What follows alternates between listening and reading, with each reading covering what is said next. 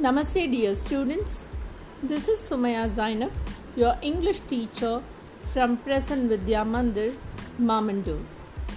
So, in this segment, we are going to learn the story The Midnight Visitor. This story is about the witty secret agent Ausable. He was with a writer friend Fowler. They planned to spend time in the evening. Then Fowler realized that he is exactly the opposite of what he had imagined about him. Ausable told Fowler that he had been thinking wrong and very soon he would be looking at a very important report which could change the country's future. Then both went to his room.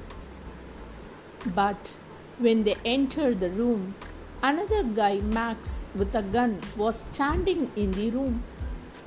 He asked them to be comfortable until the reports related to missiles arrived. This was really an adventurous experience for the Fowler while meeting with a secret agent. Meanwhile, Ausable started with a story about a hypothetical balcony below the window of his room.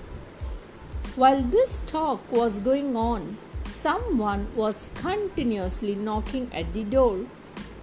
Ausable said that the police were at the door, came to check him and his room on a regular basis. Max, pointing his gun towards both of them, said that he would be waiting in the balcony and during this time Ausable should send away the police, otherwise he would shoot them. As a doorknob is turned in loud, Max jumps out of the window and they heard a loud scream. The door opens and a waiter comes in. The waiter says that he has brought the wine that Ausable had ordered. He keeps the bottle, tray and glasses there on the table and leaves. Fowler is surprised after seeing all that.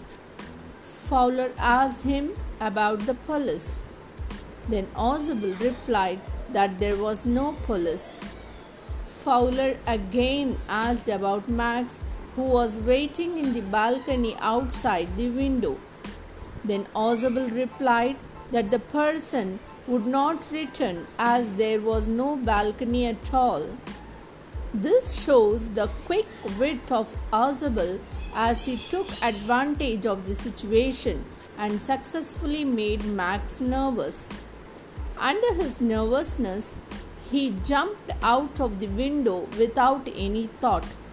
He jumped from the top floor of the hotel and hence died.